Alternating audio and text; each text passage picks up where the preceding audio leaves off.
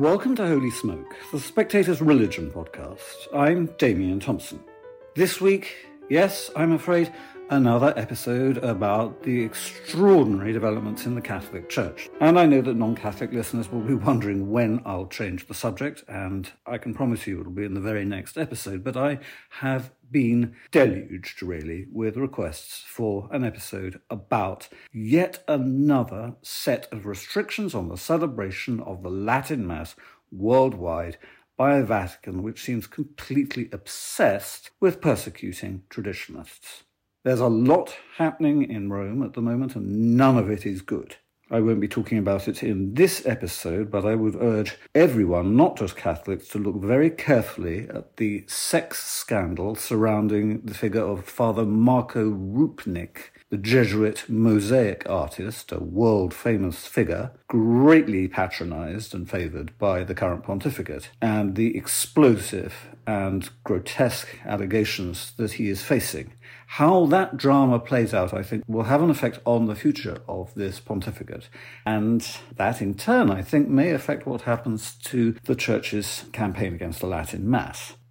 Anyway, I've just been talking to the moral theologian Fr Alexander Lucie-Smith, who's also a parish priest of Arundel and Brighton. And I think you will learn a lot from his erudite and outspoken take on the liturgy wars, the self-obsessed Synod, and the general feeling of creeping chaos at the top of the world's largest Christian church. Father Alexander Lucie-Smith, you from time to time celebrate the Old Rite, but it's not your regular thing. You're a parish priest. I have been trying to talk to priests who regularly celebrate the Latin Mass about the latest wave of restrictions on its celebration, and they won't do so because they are frightened. Now, we know that while Pope Benedict was still alive, Pope Francis essentially tore up his signature document on the reintroduction of the Latin Mass, Summorum Pontificum. And now that Benedict is dead, he seems determined to throw the remaining pieces into the shredder, so that only last week we learnt that bishops cannot authorize the use of the Latin Mass, the celebration of the Latin Mass in parish churches without express permission from the Dicastery for Divine Worship, which is run by Cardinal Arthur Roche, the deeply unpopular Yorkshire cardinal who is known for his disdain for the Old Rite, the priests who celebrate it, and the faithful who attend it. This seems very odd in a church which is always being lectured by the Holy Father about the need for mercy, and also very odd in a church which is engaged in an exercise in synodality, which is supposed to empower local churches and local bishops. And it seems that everything is being centralized in pursuit of one of the Pope's personal agendas. And it's an agenda that seems to be driven by an intense dislike of the old liturgy and the people who go to it. Well, you've said a lot of things there, Damien, and I just want to pick up a few of them. First of all, those priests who didn't want to talk to you, maybe they're the clever ones and I'm the stupid one, but I agreed to talk to you. You also said that this is the Pope's personal agenda. Now, I think we've arrived at a place in this papacy, in this reign, Pope Francis's reign. He's been on the papal throne for 10 years. He's 86. He's clearly showing his age. He's not particularly well for a man of 86. He's in a wheelchair. This reminds me very much of the closing years of the pontificate of John Paul II. John Paul II famously refused to retire. Benedict, of course, as we all know, did. Pope Francis has also said just recently, and very few people picked this up, that the papacy was ad vitam, let's say, for the whole of his life. He has no intention of retiring. They picked up something else about how he had written a letter of retirement if he became unwell and so on, but he has no personal intention of retiring. But because he's impeded, I mean, he can't get around, his mobility is impeded, what I think has happened in the Vatican is what happened in the time of John Paul II. When John Paul II was very old and also physically unable to get around, the day-to-day running of the Vatican passed to a group of people called the Troika. There were three of them. One was Cardinal Ratzinger, another one was Monsignor Civic, who was his secretary, and I think the third one might have been Cardinal Sodano. Now, I think what's happened now in the Vatican is that a troika is probably making a lot of these decisions, or a group of people is making a lot of these decisions. They're probably not cardinals, though. They might well be people that the Pope has trusted for a very long time, people who are his gatekeepers, his fellow Jesuits maybe. But one whom he clearly trusts and who's clearly got the papal ear is Cardinal Roche. Now, this document that came out, Traditionis Custodes, 18 months ago, was very, very badly drafted. Now, that's not controversial, simply because it's had to be tweaked several times. First of all, there were dubia that were sent in, queries asking for clarification, and clarification came back.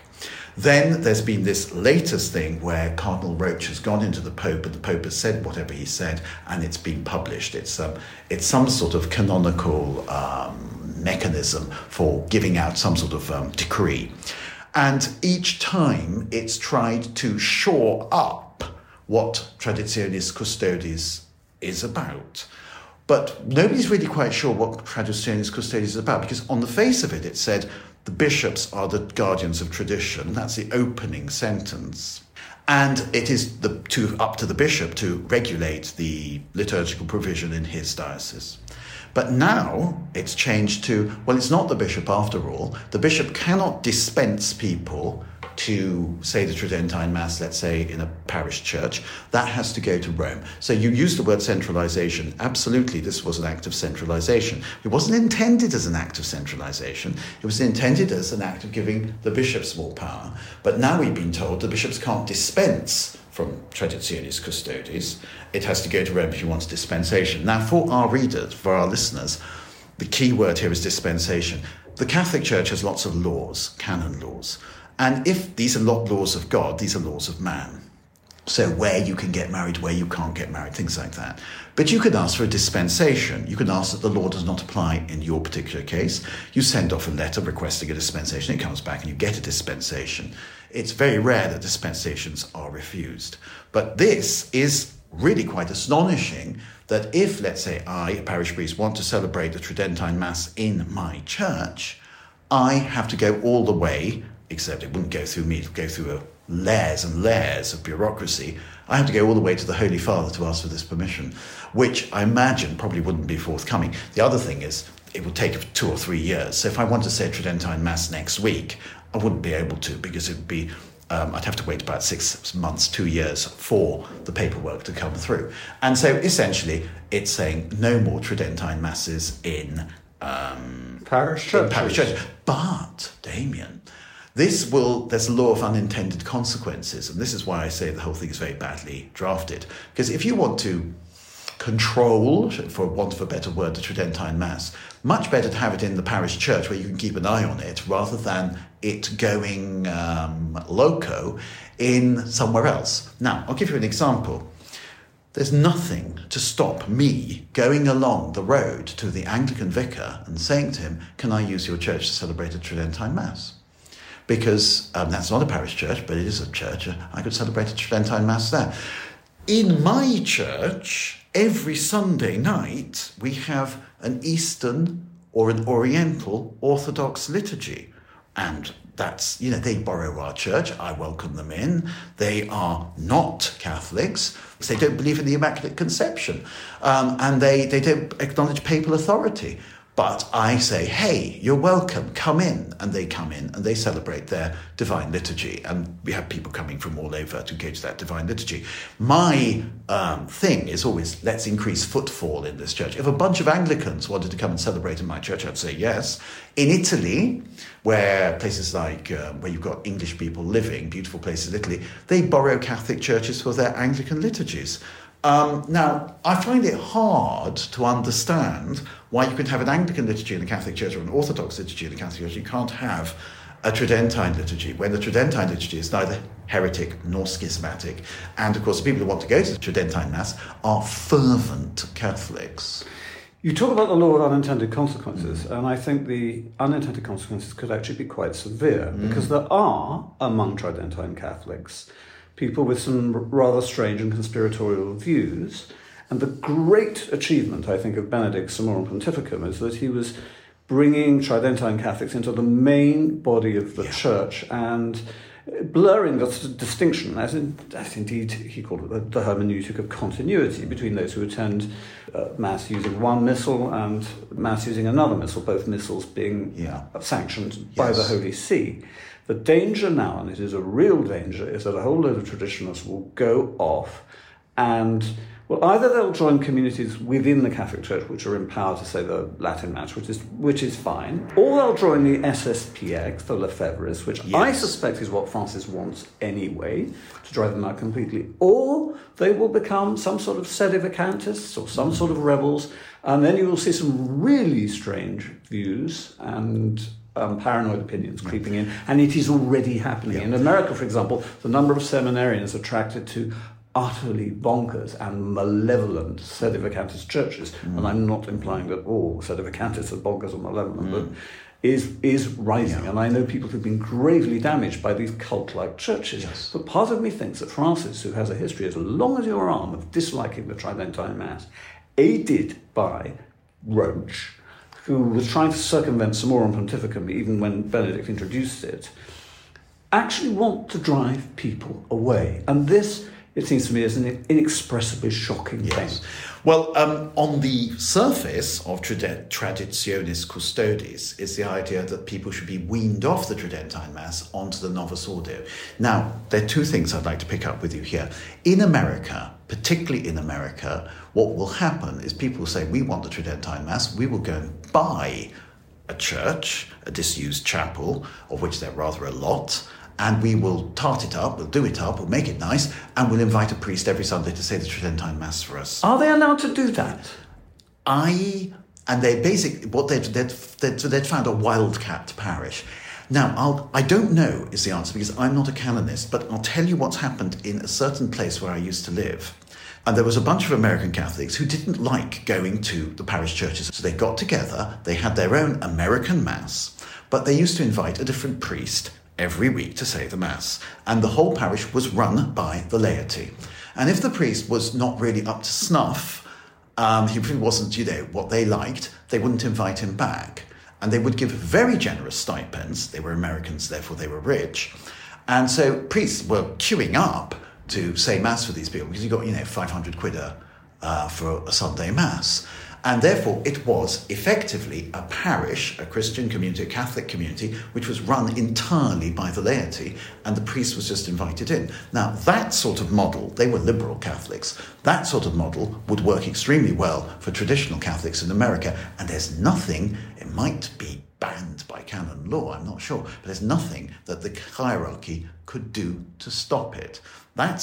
So you've got the possibility of wildcat parishes. Well, you mean you're short of calling the police? You mean? No, they can't. I mean, there's a Tridentine Mass going on at East 46th Street. Well, that raises the possibility. Yeah. That raises the possibility, and I often think of this, of a network of underground Tridentine Masses being said as if in Elizabethan England. Yes. And I think it very, very sad that priests who are in communion with the Holy See might be saying the Mass afraid of being caught by Roche's inquisitors. Yes. Now, the second point you raised, the Traditionis Custodes makes a declaration which is not backed up by any argument, which is palpably misleading. It says that the Mass of Vatican II is the only Mass of the Roman Rite. It's the only expression of the Roman Rite. It's very worrying for those who follow other Catholic rites, such as the Syrians and the Maronites and the Byzantines and the Mozarabic rite, and of course the rite from Milan, the Ambrosian rite, and so on. And there's a Dominican rite. And the Dominican rite. Surely the Dominican rite is a Roman rite. Yes, it is. Yeah. It's an expression of the Roman rite.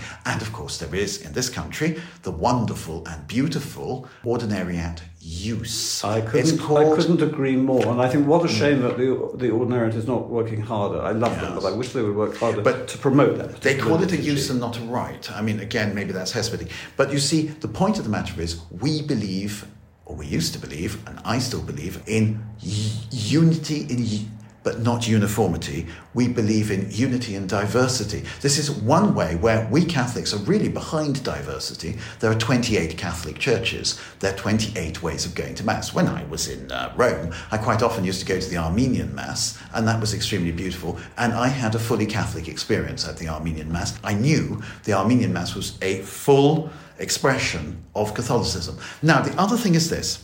We had, for many years, the Tridentine Mass. The Tridentine Mass, which was formalised by the Council of Trent. And don't forget, when Edmund Campion came to England, and he took out this small book, and he said, I'm now going to say Mass. And they said, well, hang on a sec, you can't do that. And he said, yes, I can. This is the Council of Trent just produced this book, and you'll find out it's great. And because they were used to the Sarum rite, weren't they, and other rites. The Tridentine Mass ensured the survival of the church. One man, one book, very little equipment. And it's all in one book, not in lectionaries and this and the other stuff. Now, then came the Mass of Vatican II, the Novus Ordo as it's called, and that is with a huge missal and with a 3-volume lectionary attached to it and so on. Now, there's no reason why we should say that the Novus Ordo is the liturgy forever. The Novus Ordo can be updated, it can be changed, it can be modified. And there may come another council, Vatican III or Lateran VI or something like that, or goodness gracious, even Trent II, and they may decide, we've decided to reform the Mass. And I don't mean reform as in the way the Protestants use the word reform. I mean reform. We're going to make a few changes to the Mass. Mass. I think this is one of the ambitions of Pope Benedict. In the long term, he wanted to see a convergence of the two rites. Yes. Now that's not happening at the moment. No.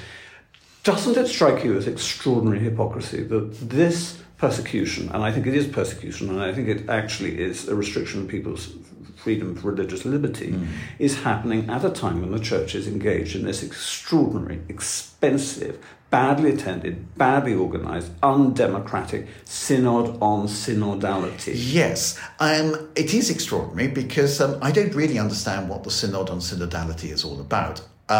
I note that just recently 4 ladies, and this shouldn't have happened because they're the ones who are supposed to be included in these processes, left the synodal Weg, the synodal way in Germany. They walked out and they said, this is not Catholic. And there's been a lot of rumpus in the synodal way in Germany. Now, because the people who are holding to the Catholic Church, the Catholic faith as it's been received for centuries, are rightly objecting to things like the ordination of women being discussed and so on, particularly as the question of the ordination of women was definitively settled by Saint John Paul II. Now, I think Traditionis Custodes, one of the reasons why it was a rather badly drafted document is because it was a document drafted, I'm guessing here, not for the universal church, but particularly for the situation in America. And it's America that they're obsessed with, and it's in America where the cultural war between Biden and Trump continues to rage, where the liturgical war is raging. And of course, it's in America where you have very well attended Tridentine Masses with lots of young families and lots of young people and so on. Now, you would have thought, and our listeners, I'm sure, are all thinking this, that if you were going to have a showdown about a Tridentine Mass, you'd have it in France. Because France was the traditional battleground for people wanting to keep the Tridentine Mass and so on. England never was, because in England we had always permission to have the Tridentine Mass. But weren't they all Lefebvrists? Well, they became Lefebvrists. And as a matter of fact, what happened is because it was the way it panned out in France, is that a whole load of people in France who were Catholics became Lefebvrists. Now, we know that Lefebvre was excommunicated, but it's always been hazy from a canonical point of view whether people who attend the Lefebvrist masses are excommunicated as well. The answer is probably not. Some people would say very, very emphatically, absolutely not. Recently, about 3 or 4 years ago, the Pope actually recognized Lefebvrist marriages as Catholic marriages. In other words, he gave the Missio Canonica, the Pope's permission or the Church's permission, to marry people to these priests who had not been ordained in a proper way because they didn't have demissorial letters when they were ordained. They didn't receive the Missio Canonica when they were ordained. Now, the Missio Canonica is basically the legal authority to act as a Catholic priest. They have the moral authority to act as a Catholic priest. They're proper Catholic priests, but they don't have the Pope's permission to function or the Bishop's permission to function. What really comes down to it here is the following, and our friends who write The Pillar would know all about this. Vatican II set out the following, that the bishop was the representative or the focal point of the local church in his diocese. The bishop was not a papal legate, and the bishops altogether, in union with the Pope, were the supreme teaching authority in the church. Now we're going back to what we had before Vatican II, where basically the bishop is just the Pope's legate. That's confusing. And it's not going down very well with the bishops. I can think of lots of bishops throughout the world who are not enthusiasts for the Tridentine Rite, who probably weren't particularly enthusiastic about Summorum Pontificum, but nonetheless went along with it, who also dislike Traditionis Custodes because they see their own authority being chipped away, and they don't like being told what to do. And they feel that all this talk of synod is rather meaningless at a time when their own powers are very clearly being restricted.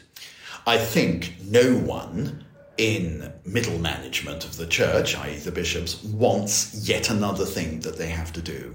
Just like me, every time I open the post and I get something saying, you have to do this, you have to do that, you have to do the other, I groan because it's yet another thing that I have to do, a bit of administration. So this has created a whole level, stratum of administration. In other words, the bishop now has to police the Tridentine Mass in his diocese. But in addition, I think many bishops see that this is a question of natural justice.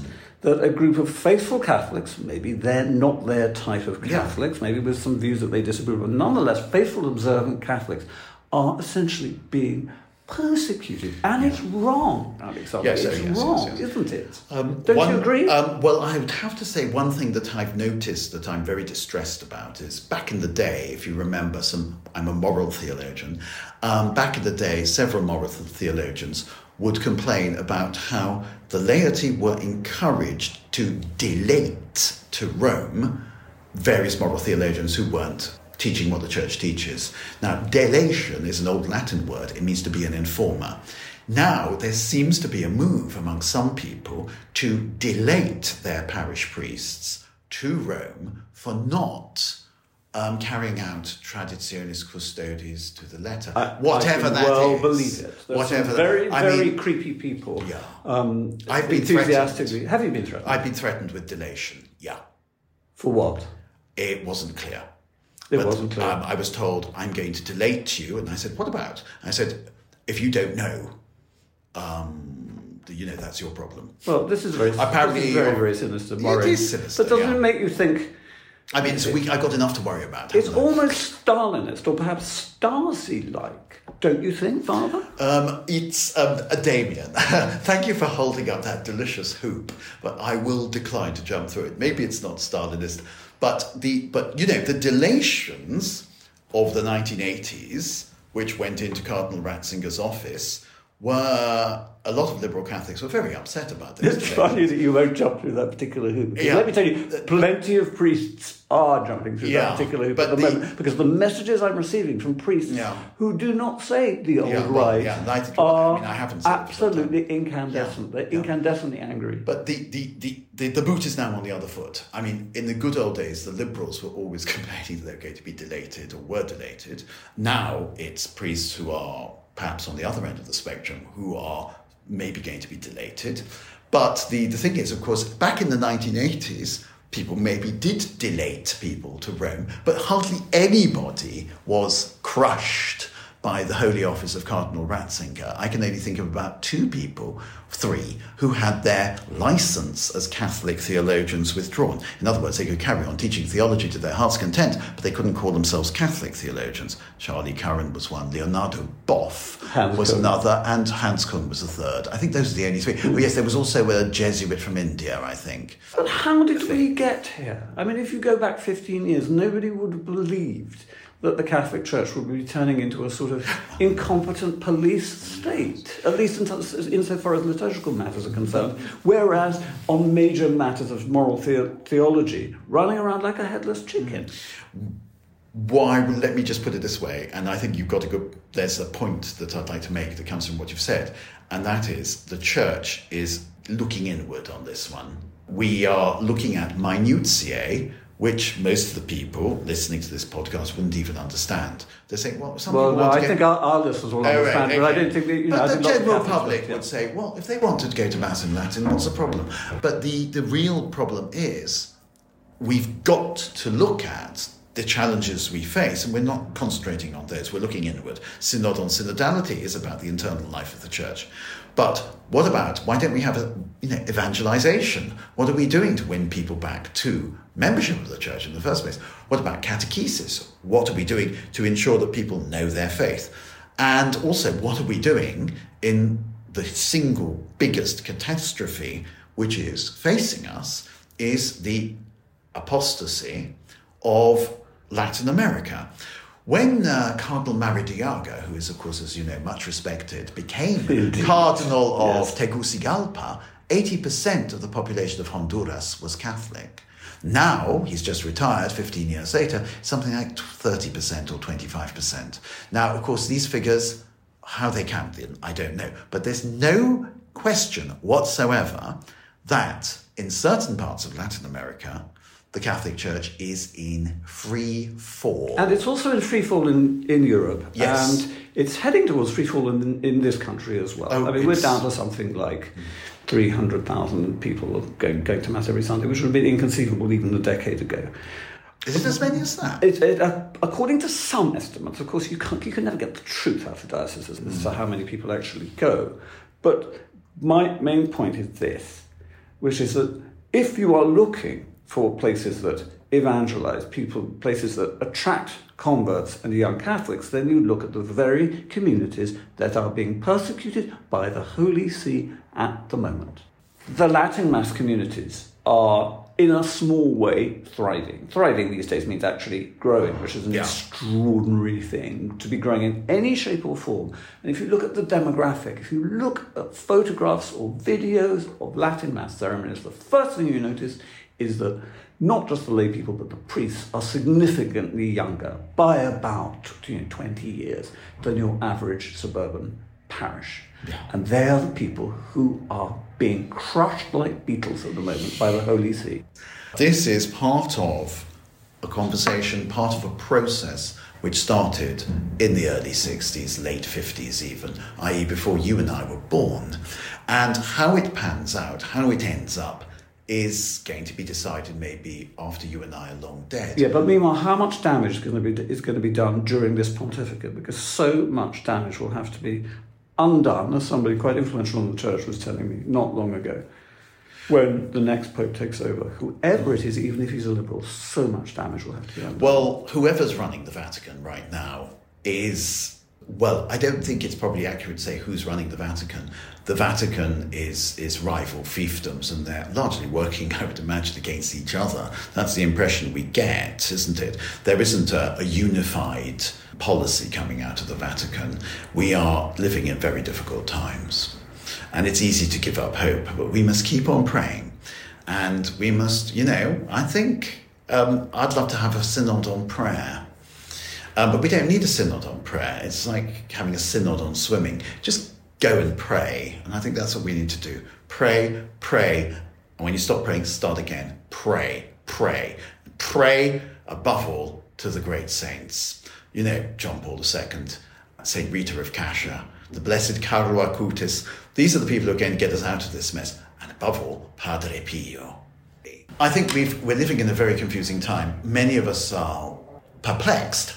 We're perplexed with good reasons. Pope Benedict's motu proprio came out, allowing the Tridentine Mass, and then an attempt was made to squeeze the toothpaste back into the tube, something we've always been told in the past cannot be done. Trying to undo what Pope Benedict did won't work in the end. It'll take time for people to realise it's not going to work, and we will all move on to something else. I think what the Church is going to look like in 30 years' time 40 years' time is going to be very different to what it looks like today.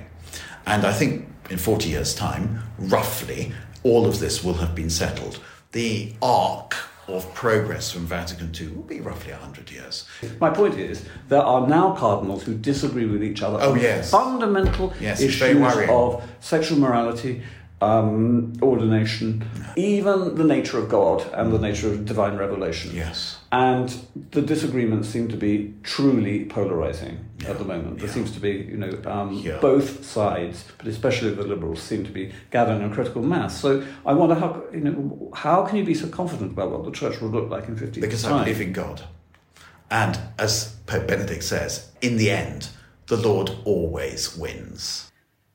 That was Fr Alexander Lucie-Smith, and may I encourage you to take a look at his gripping new Substack, in which he examines questions such as, I see the latest one is on the Mafia and Catholicism. He's an extremely compelling writer, having written one of the most admired novels of the 1990s, The Bishop of San Fernando, under the name David Maclaurin, and I look forward to having him back on the podcast very soon. Meanwhile, I'm sorry to repeat myself, but the sense of chaos and scandal in the Vatican has never been more acute, and the case of Father Marco Rupnik may decide the future of this pontificate.